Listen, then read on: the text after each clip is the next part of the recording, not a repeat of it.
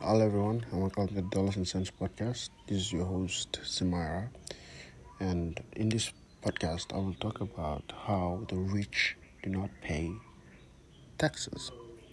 Okay, wealthy people. This is what I learned. Wealthy people do not want income. Income is not how they spend their wealth tax free.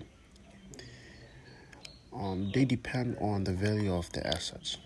The more assets they have, the more valuable it is, the more valuable it appreciates. They can, and is the magic, is the trick. They use loans against those assets. Okay, so if, say for example, if they have $1 million worth of assets, stocks, real estate, they could probably take a loan against those assets. If they want to spend 100,000, they can take a loan against those assets for 100,000 and spend 100,000. Because it's a loan, it's tax free, and they just use the assets cash flow to repay the loan, which is a very smart strategy. So you do not want income, you want debt. And I know it sounds to some people it won't. To some people, a lot of people won't understand this. Everyone thinks debt is bad. But I'm here to tell you that there is good debt and there is bad debt. If you look at the S&P 500, all the companies on the Fortune 500, the S&P 500, their debt to equity ratio is 1:1. It's 100% debt to equity.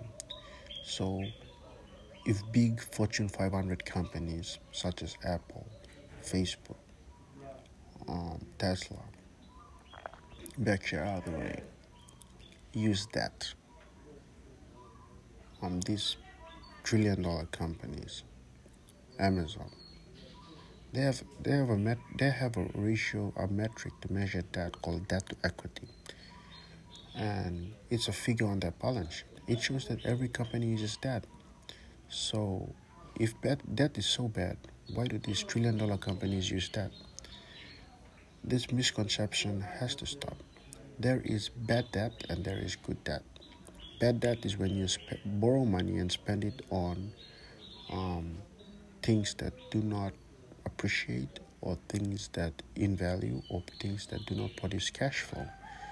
You borrow money and you buy food. You borrow money and you buy a new car. You buy a house. You buy clothes. These things do not put money in your pocket.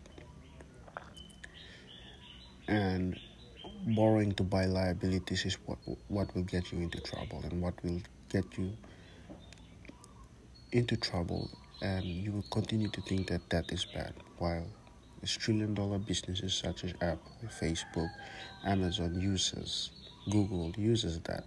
They all do. So this episode is not about that, but it's to tell you that it's the way rich people avoid paying taxes. They just get a loan against the assets, and they pay for things that they have using those loans because it's tax free. That's why the smarter exit strategy is refinancing or dividend recapitalization. Thank you all for listening, and see you all in the next episode.